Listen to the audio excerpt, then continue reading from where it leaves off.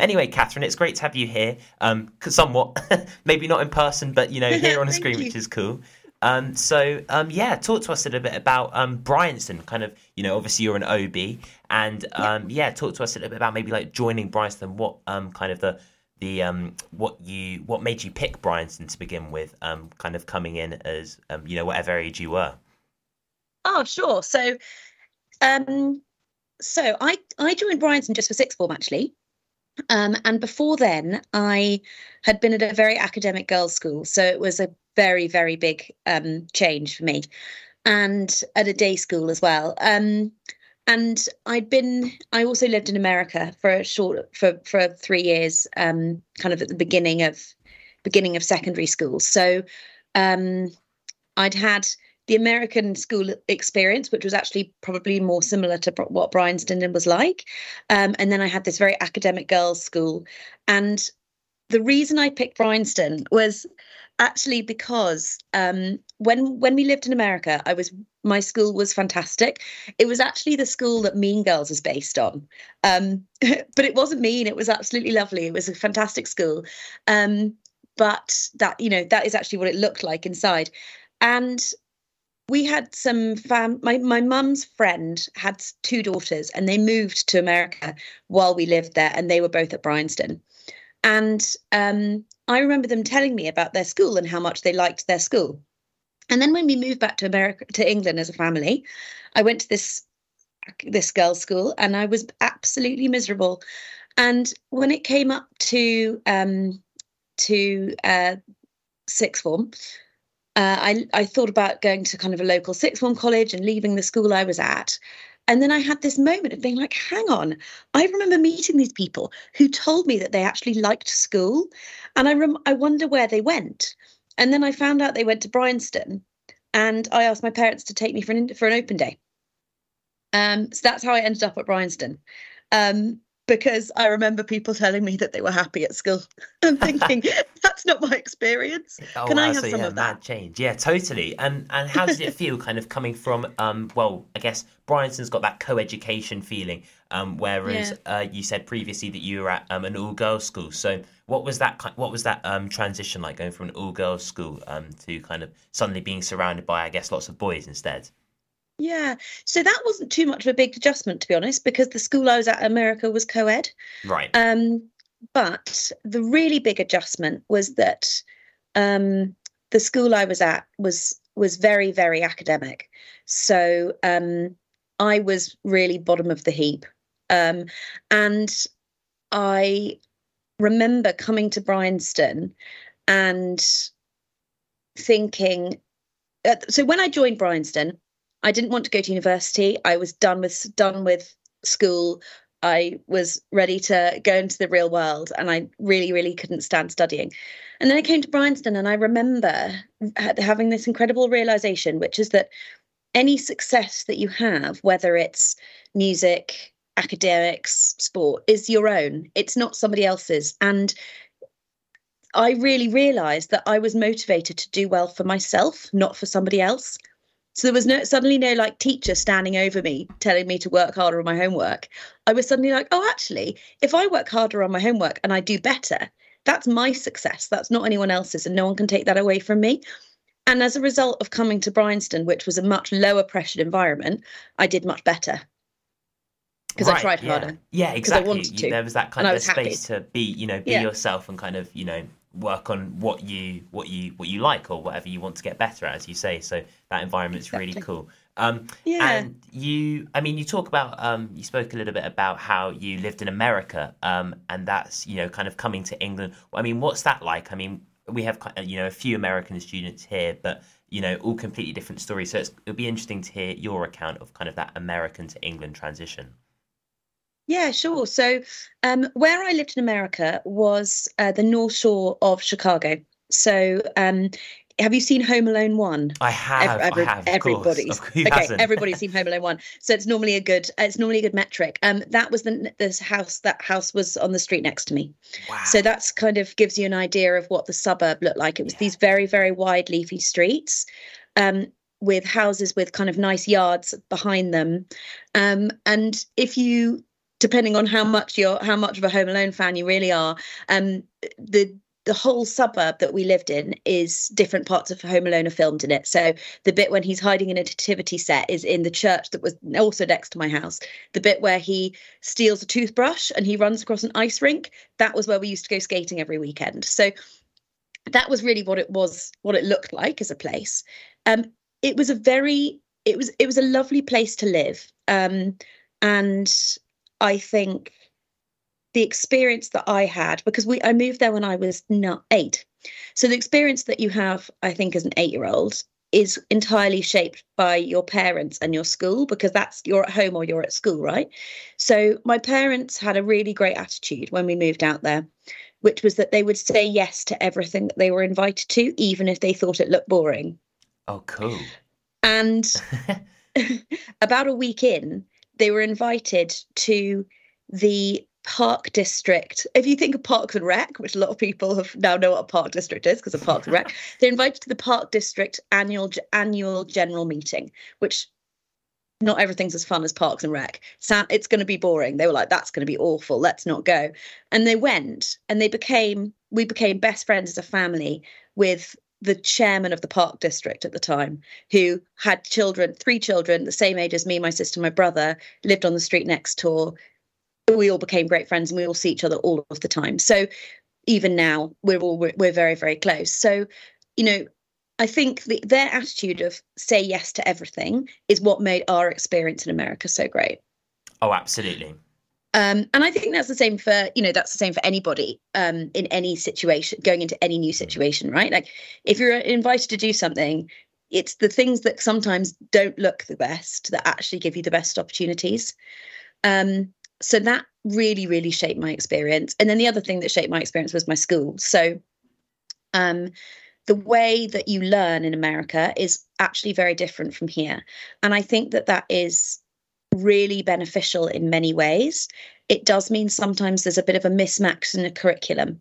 So I did find when I came back to the UK, I was really behind on some things. Really? So if there are some American students who think, oh my gosh, I'm behind on this and I don't understand whatever, that's fine, because actually you end up with loads of skills and other things that English students don't learn in the same way. So for instance, American schooling has a much more of a focus on public speaking, which is a skill that everybody uses in their future life every day. So actually it's really, really important.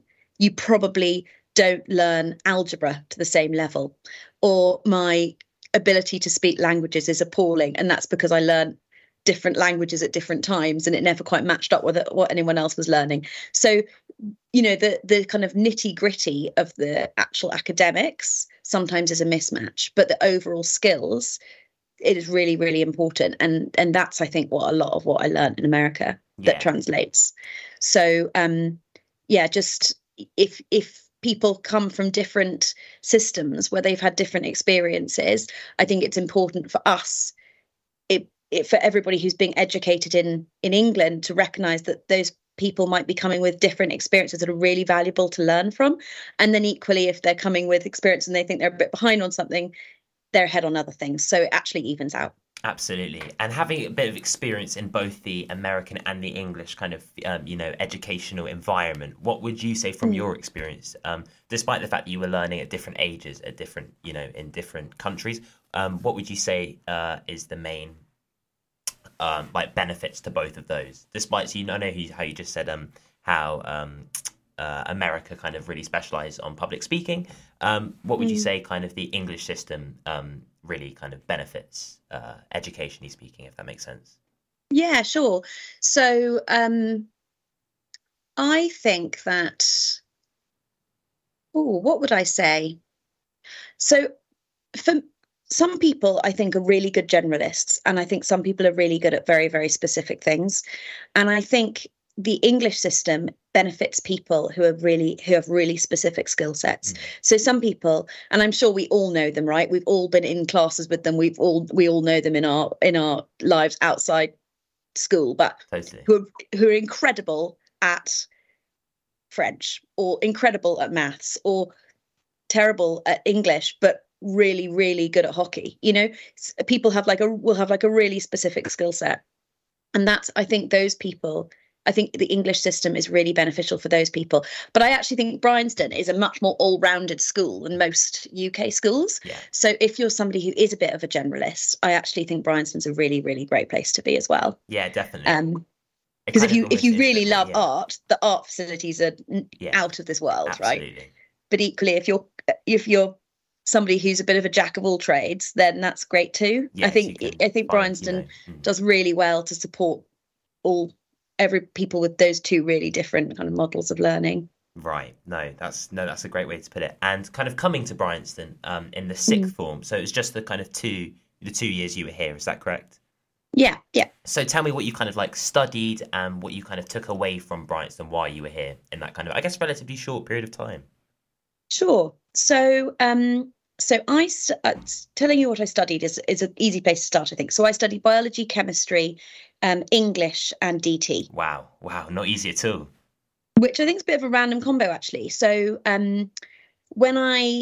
and this is an example, I think, of where, your success is completely your own, and your motivation and finding what motivates you is important. So when I was studying for my GCSEs, and you talk to your teachers about your A-level choices, and at that point, this is before I came to Bryanston, I asked my chemistry teacher if I could do chemistry for A-level.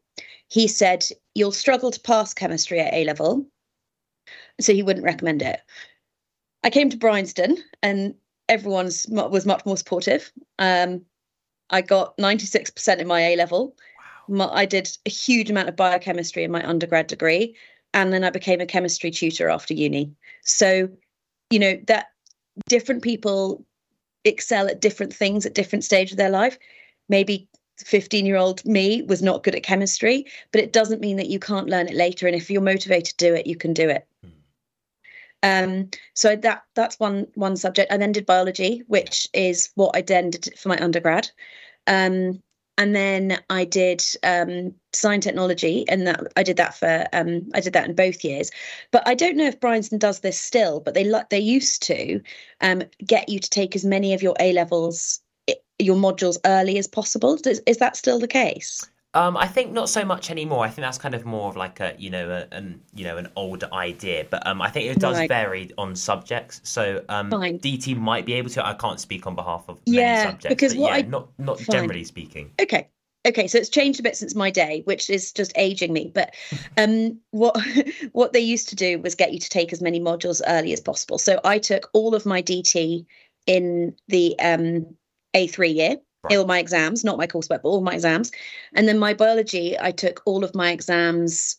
I took each module as I went. So by the time I got to when everybody is busy sitting their A-levels, I sat some chemistry modules and one biology module and no DT. And I dropped English at AS level. So although it sounds like I did 3 quite busy subjects, totally. I actually had 1.5 A-levels when everyone else was sitting their A-levels to do. So you almost relieved the stress by which was amazing. Maximising your, I guess, what you could get out of, the time leading up to the A-levels, in that kind of A3 year, start of A2 year, you're really kind of maximising what you could do. That's really, really cool. Yeah. And would you say, are you pleased you did it that way in hindsight? Do you think it almost improved your performance? Yeah, I think so. It meant I was less stressed, I think. And some people are really good at sitting exams, aren't they? And some people are not. I'm terrible. I get very nervous. So it worked for me, I think, doing it that way. I think it took the pressure off a little bit. Oh, of course. And kind of, I think people who are good at exams are lucky people, because it's not everyone's cup of tea, that's for sure. Would you think you were definitely one of those types of people, or kind of more coursework based, or? Definitely, I would prefer the coursework, really? For sure. Right. Yeah, understandable.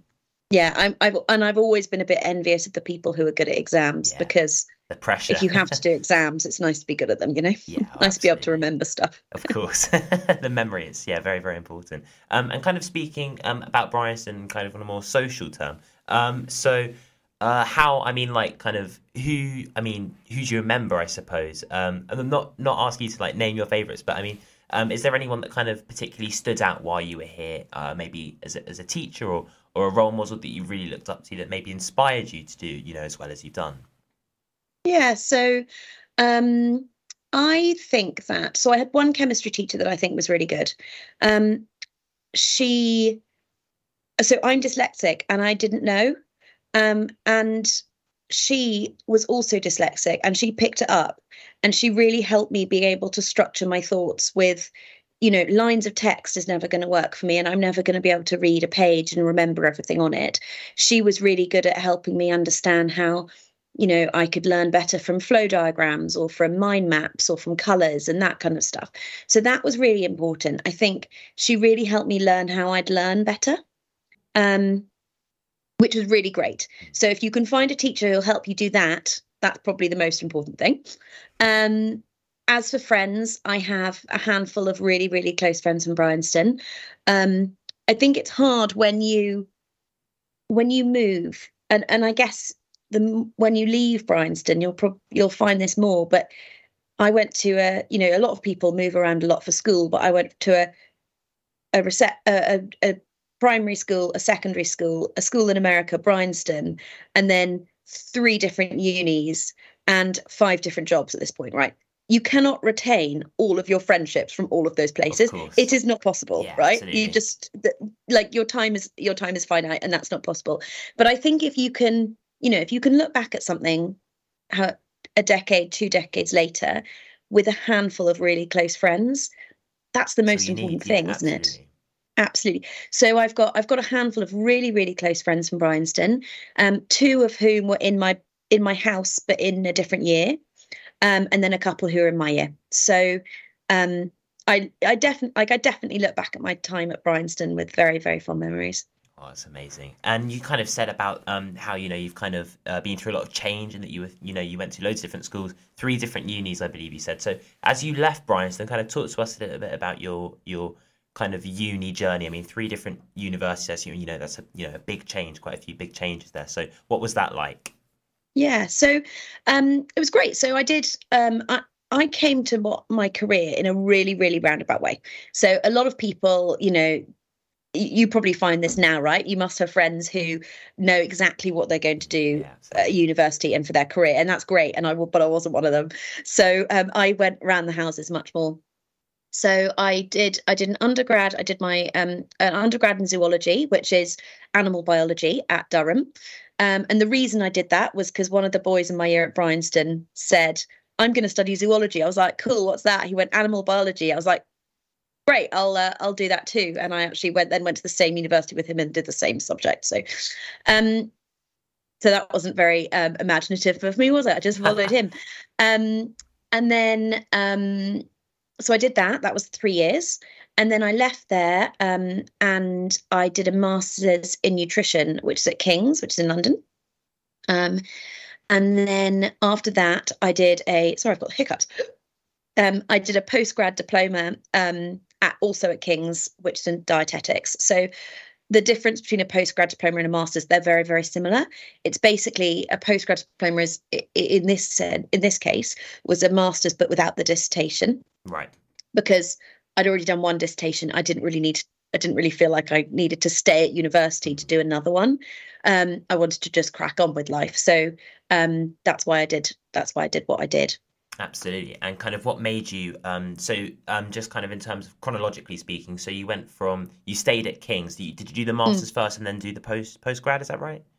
Yes, I did. Right. So they're 2 separate courses. So the master's was 1 year course, and then the postgrad was a year and a half. Right. And what made I could have done that as a master's, but that would have been a 2-year course. So I'd have been 6 years at uni, which is a bit silly. Quite a long time. Yeah, absolutely. That's quite a long time. Yeah, it's not going from not wanting to go to uni at all to being there for 5.5 years was long enough. Yeah, absolutely. That's understandable. So what kind of made you choose to kind of stay on at King's and maybe do this kind of this postgrad in dietetics?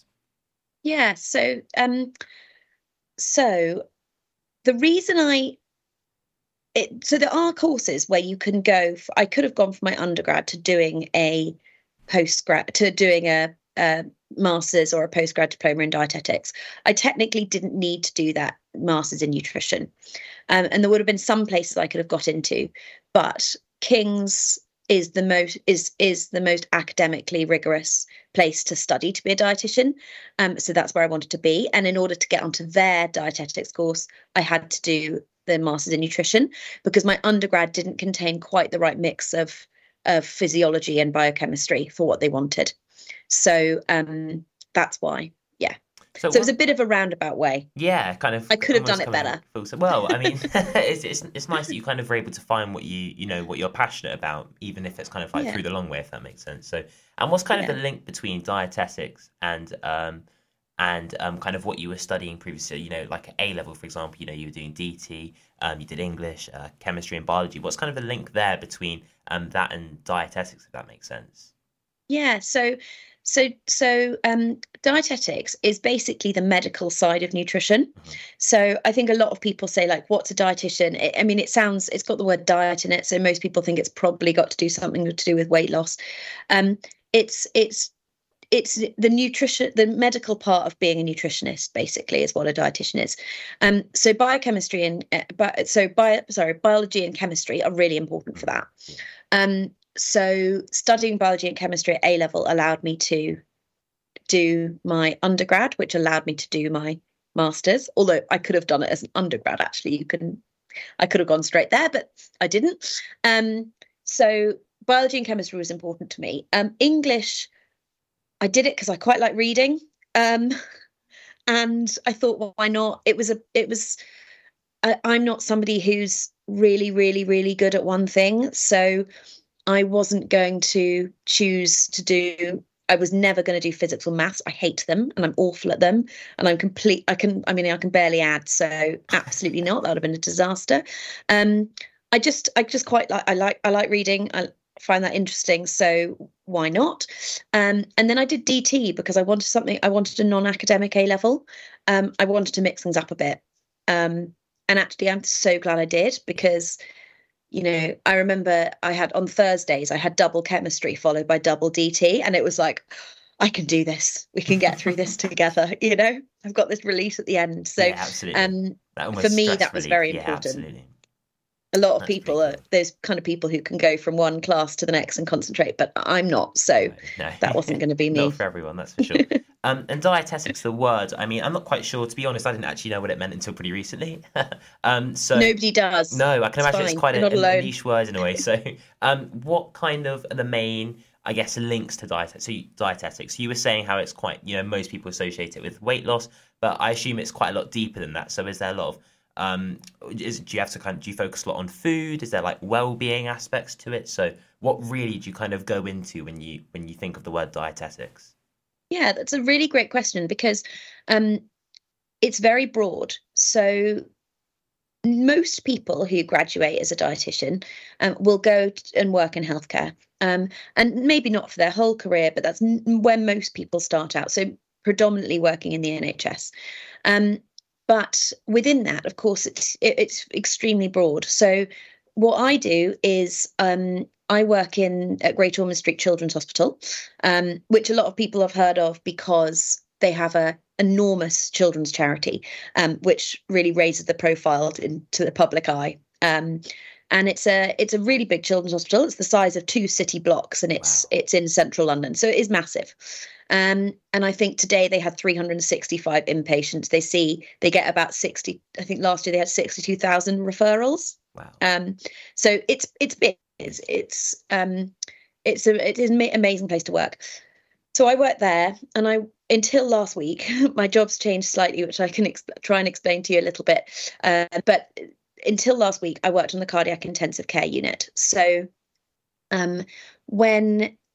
Great Ormond Street has 3 different intensive care units.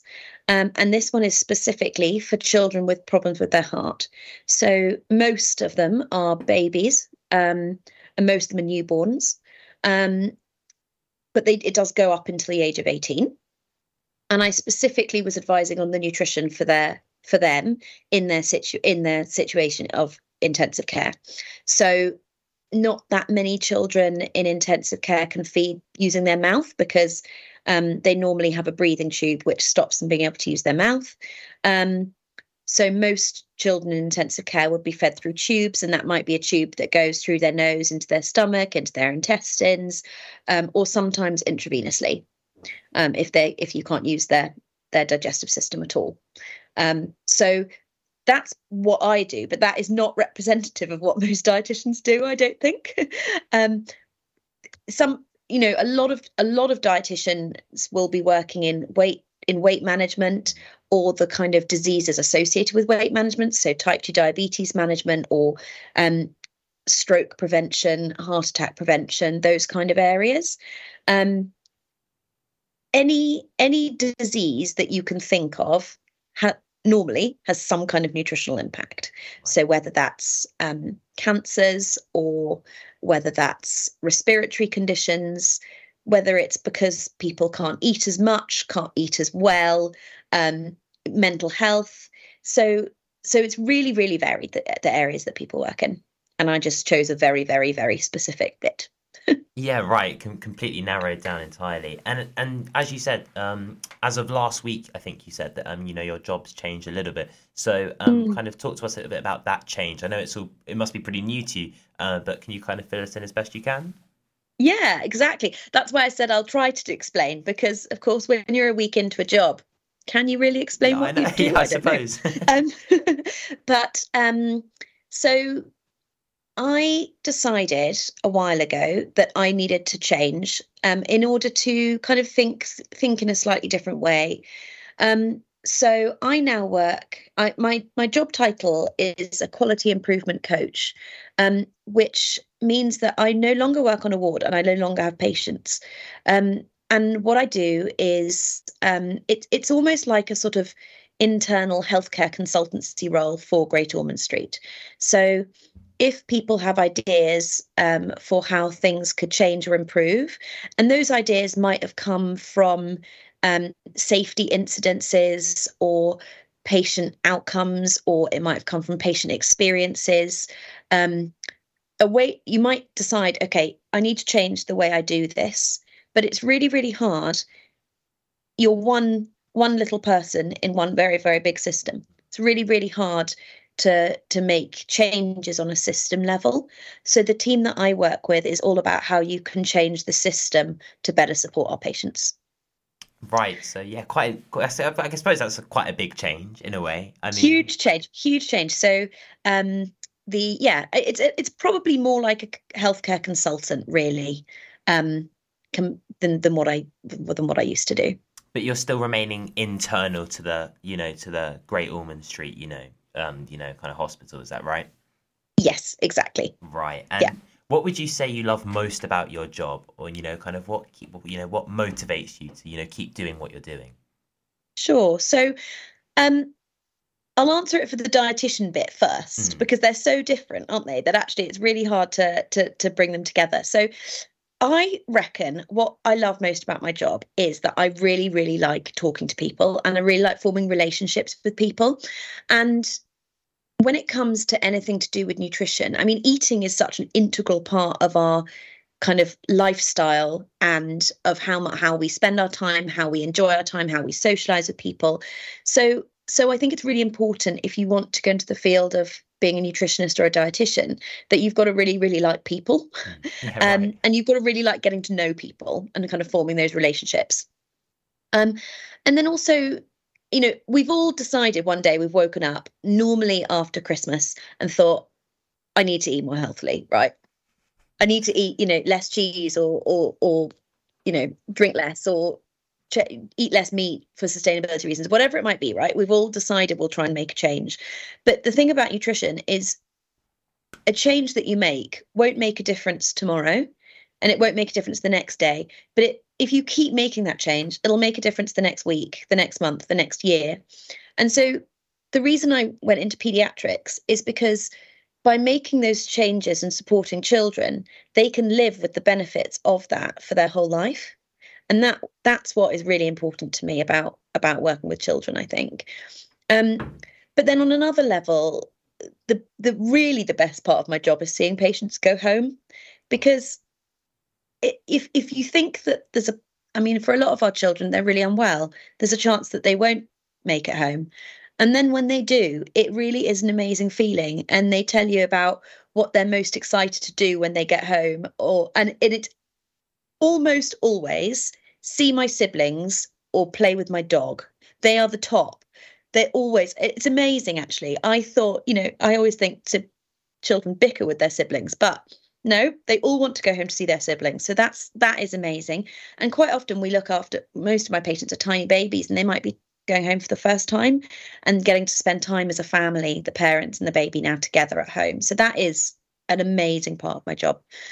And then when it comes to my new job, because of course I won't have that direct patient contact, although you don't maybe see the people going home after you looking after them, what you do is by making a change on a wider level, you impact more people, even if it's not direct. So I think when it comes to choosing your career, thinking really carefully about what motivates you is really important. So for me, it's seeing the happiness of other people and the health of other people, which motivates me. And that's why I think it's really important to think closely at this stage of your life when you're all planning your careers, what you want to do. Yeah, of course. And you just said actually how one of the best parts of your job and one of the things that kind of made you most happy was, seeing, kind of especially the kids going home. I suppose kind of leading on to my next question about kind of challenges and drawbacks. What does it feel like to you if if you kind of see the health of someone kind of deteriorate, and what would that mean for you? Perhaps you would see someone who perhaps wouldn't quite make it home, if that makes sense.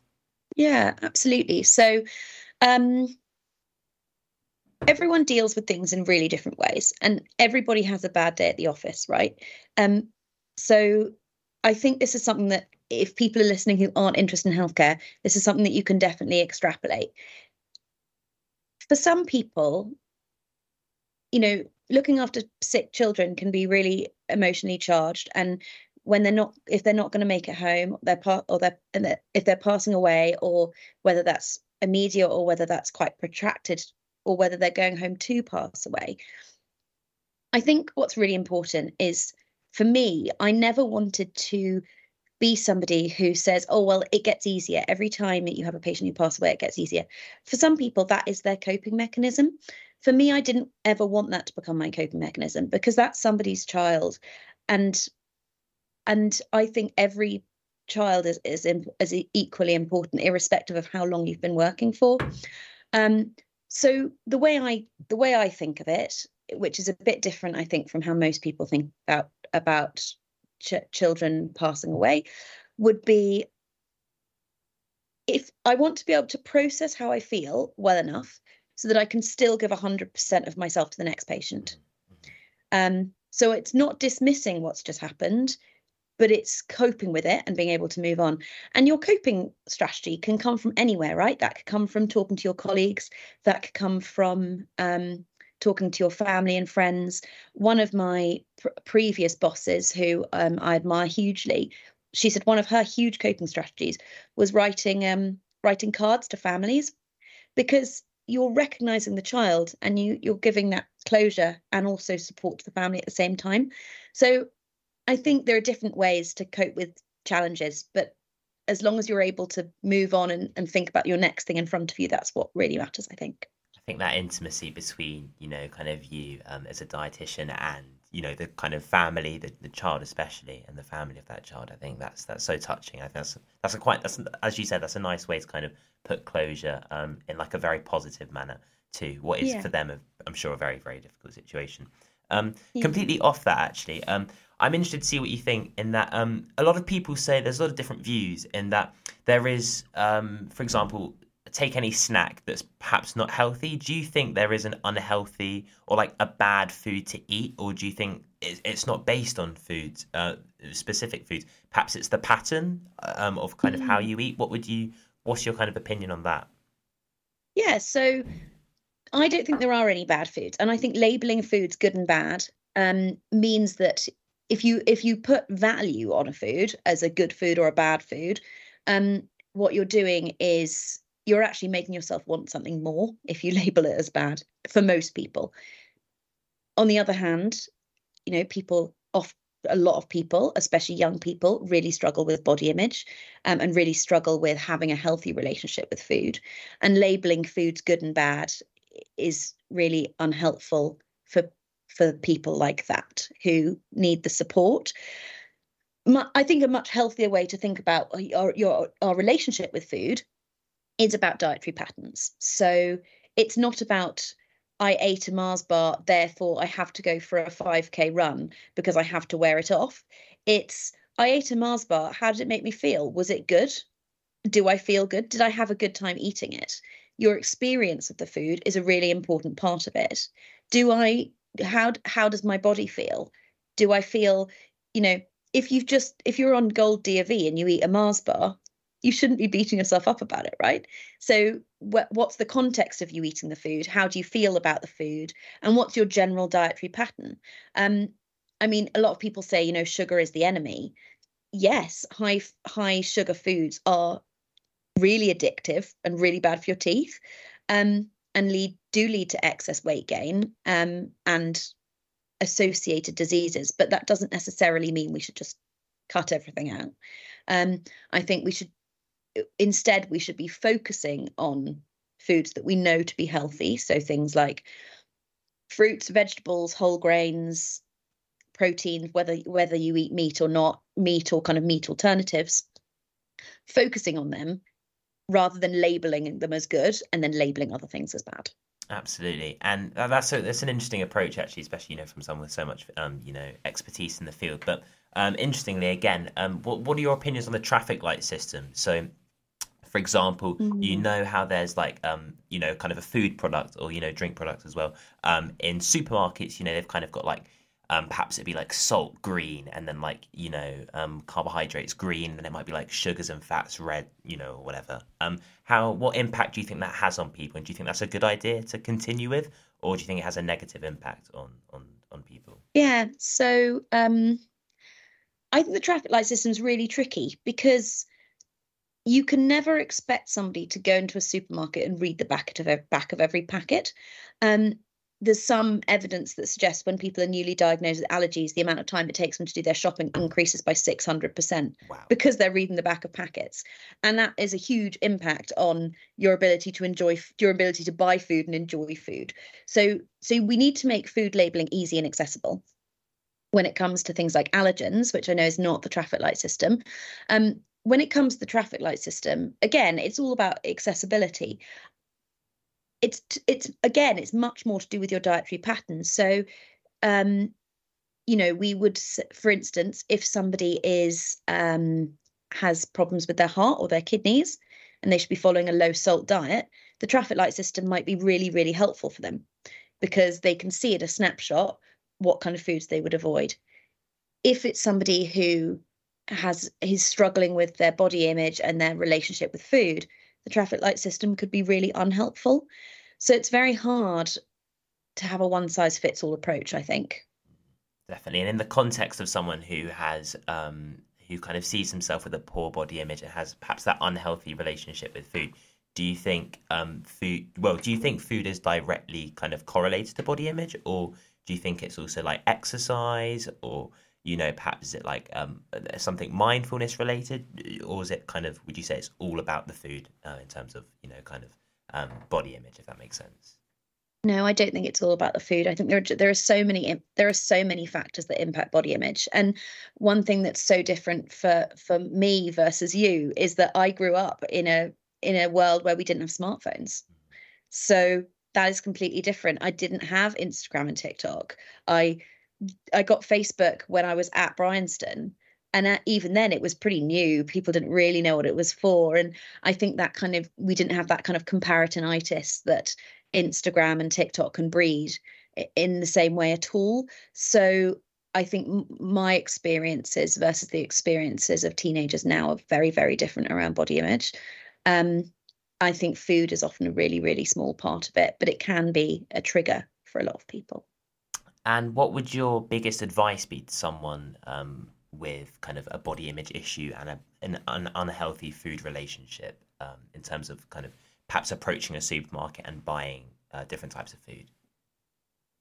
So that's something which is, I'm not an expert on this at all. So someone who is an expert on this will give a much, much, much better response than I would. My advice would be that there are people who can help you, and it's the same for anything that you're, any mental health issue or anything that you're struggling with or worrying about, is that a problem shared is always a problem halved. So irrespective of where that support comes from, whoever you decide is to approach is the right person. If you're asking for help to a person, that's the most important thing. So there will be people who, if you find particular things triggering, then there will be people who'll be able to support you through that process. But the most important thing is asking for support. Absolutely. No, that's great. And kind of coming back to your job, not the job as of a week ago, but kind of your job just before that. So, Sure. is there a particular story that you can tell us that has resonated with you quite nicely in terms of dealing with a patient? Or it'd be great if you Sure. could. Yeah, so this is quite an uplifting one that I actually thought of, because I think some of what I've just said is quite miserable, isn't it? But this is a happy story. So this little boy, he was about 12, and he had a very complicated social background, single mum and dad in prison, and he wasn't really being visited that much in hospital, which as a 12-year-old is just so hard. I mean, we would find it hard as adults. So, I mean, I can't even imagine how hard that must be as a 12-year-old. And he was in hospital for about a month. And he was having high dose chemotherapy, which is when children have to come into hospital to have the dose of chemotherapy continuously. They can't come in as an outpatient. So, and it makes you feel very, very, very unwell. So he'd been very unwell, and he was working towards going home. That's the depressing bit over. This bit, next bit's good. So he had a feeding tube, and we needed to get his feeding tube out because we wanted to send him home without it. But he wasn't eating anything, and you can't just take it out because he's reliant on that for all of his nutrition, but also all of his fluid.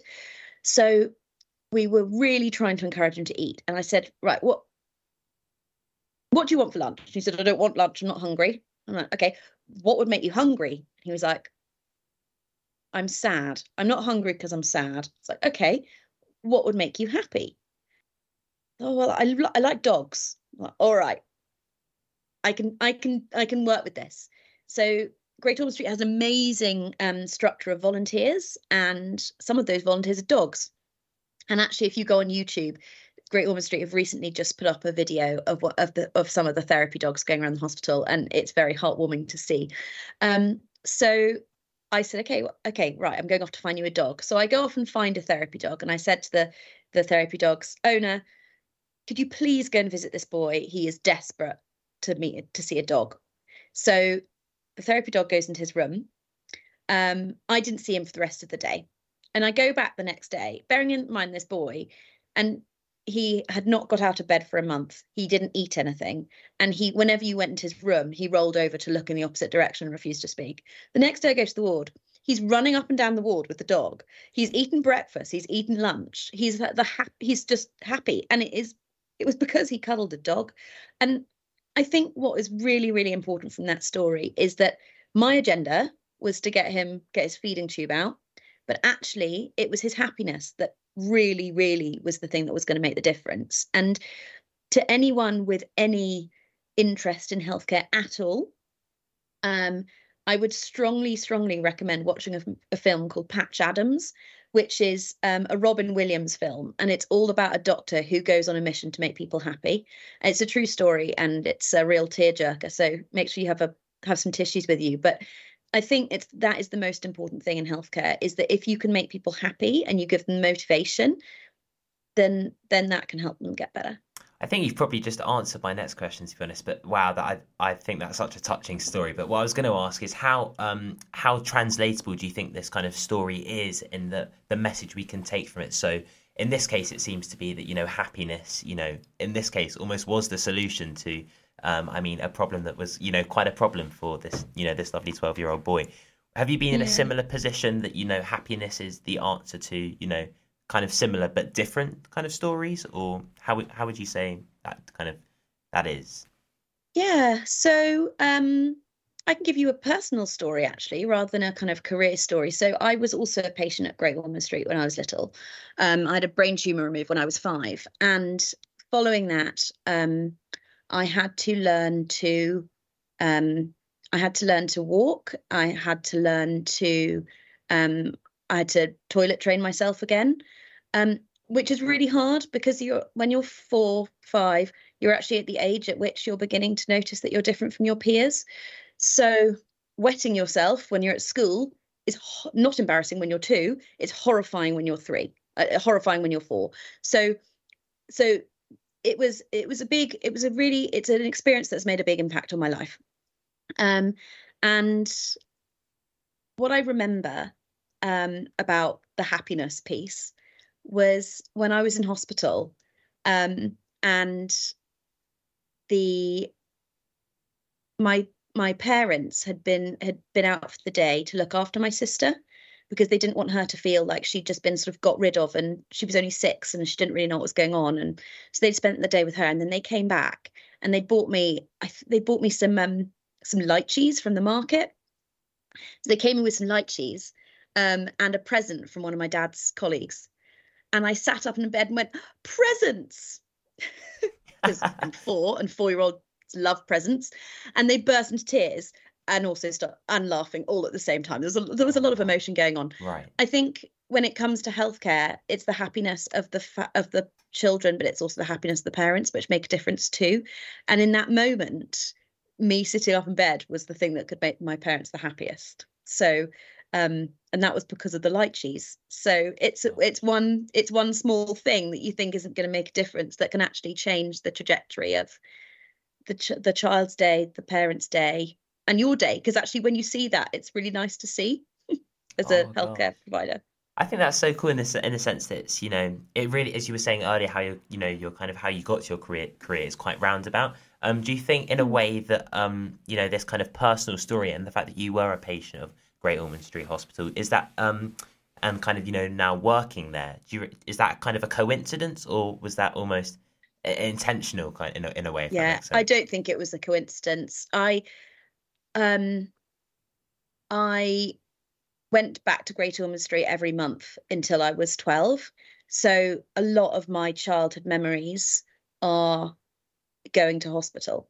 And so I think I probably grew up with more of awareness of healthcare than most children do, because I was more reliant on healthcare, and I had more interaction with doctors, nurses, occupational therapists, etc. So I think that's made a big impact on my decision to go into healthcare. I think my decision to go into pediatrics is probably also impacted by that experience.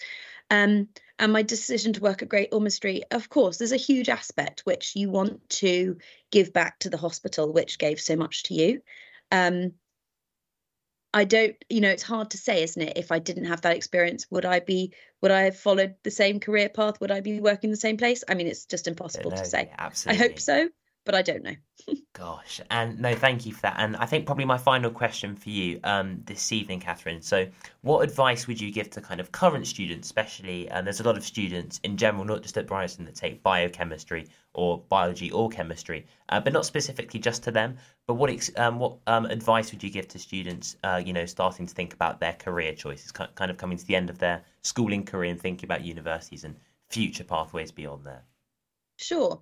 So the Bryanston Alumni Network is amazing, and you should definitely tap into it for everything that you can. Like when originally when Bryanston reached out to me about this podcast series, that's why I thought it was such a cool idea, and I was so happy to be asked, very, very flattered to be asked, because actually I would have really valued hearing from people who worked in industries I was interested in. So, I mean, of course, listen to podcasts, but people who are getting this advice are already listening to your podcast, so that's not very helpful advice. Use the alumni network. So if somebody's come on the podcast and talked about their career, it probably means that they're happy for you to reach out to them and talk to them as well. So you use your alumni network, and when you ask for help from people, whether it's because you heard them on this podcast, or whether it's because it's your, cousin's friend who you heard of their job and it sounded cool, ask them for what you want in a really specific, very polite but direct way. So if somebody comes to me and says, tell me about, I'm interested in being a dietitian. It sends me an email, says, I'm interested in being a dietitian. It's hard to know what to do with that. If somebody comes to you and says, I'm interested in becoming a dietitian, I'm currently choosing my A-levels and I want to know about your experience of choosing these subjects. Can I have a half-hour chat with you on Zoom? That's a really useful request because you know exactly what they want and you can make sure that you can give them what they want. So when you network with real intention of what you're asking for. Does that make sense? Yeah, absolutely. Be specific. Okay. I think that's what I'm trying. Yeah, that's entirely what I understand there. So no, thank you. Yeah. Catherine, thank you so much. It's been wonderful to have you. You are so welcome. No, it's been wonderful to have you on the podcast. And from my understanding, I think everything's ran really smoothly here tonight. So thank you to Joe, who's in the studio, who's been helping us out really throughout the whole journey. So thank you for that. And Catherine, thank you guys. Catherine, it's been wonderful to have you. It's a great podcast, so really well done. And I think there's so much kind of useful advice. It's kind of all squeezed in the last kind of 50 minutes or so. So thank you for that. And I think it's been wonderful. It's been wonderful to have you. Absolute pleasure. Take care, guys. Sorry that you're not here in person, but it's great to, kind of that we've been able to do this. And to everyone out there listening, we'll be back next week for, a special one again. It's kind of like a 2-in-1. So we'll have 2 interviews in one evening, which is something to be excited for. So tune in. That's kind of my advice. And we'll see you all next week on the 17th, I believe. And once again, Catherine, thank you so much. It's been great to have you. And we'll see you all next week. Pleasure. Thank you. Take care. You too. Have a nice weekend. Probably the best school radio station in the world. This is Bry Radio.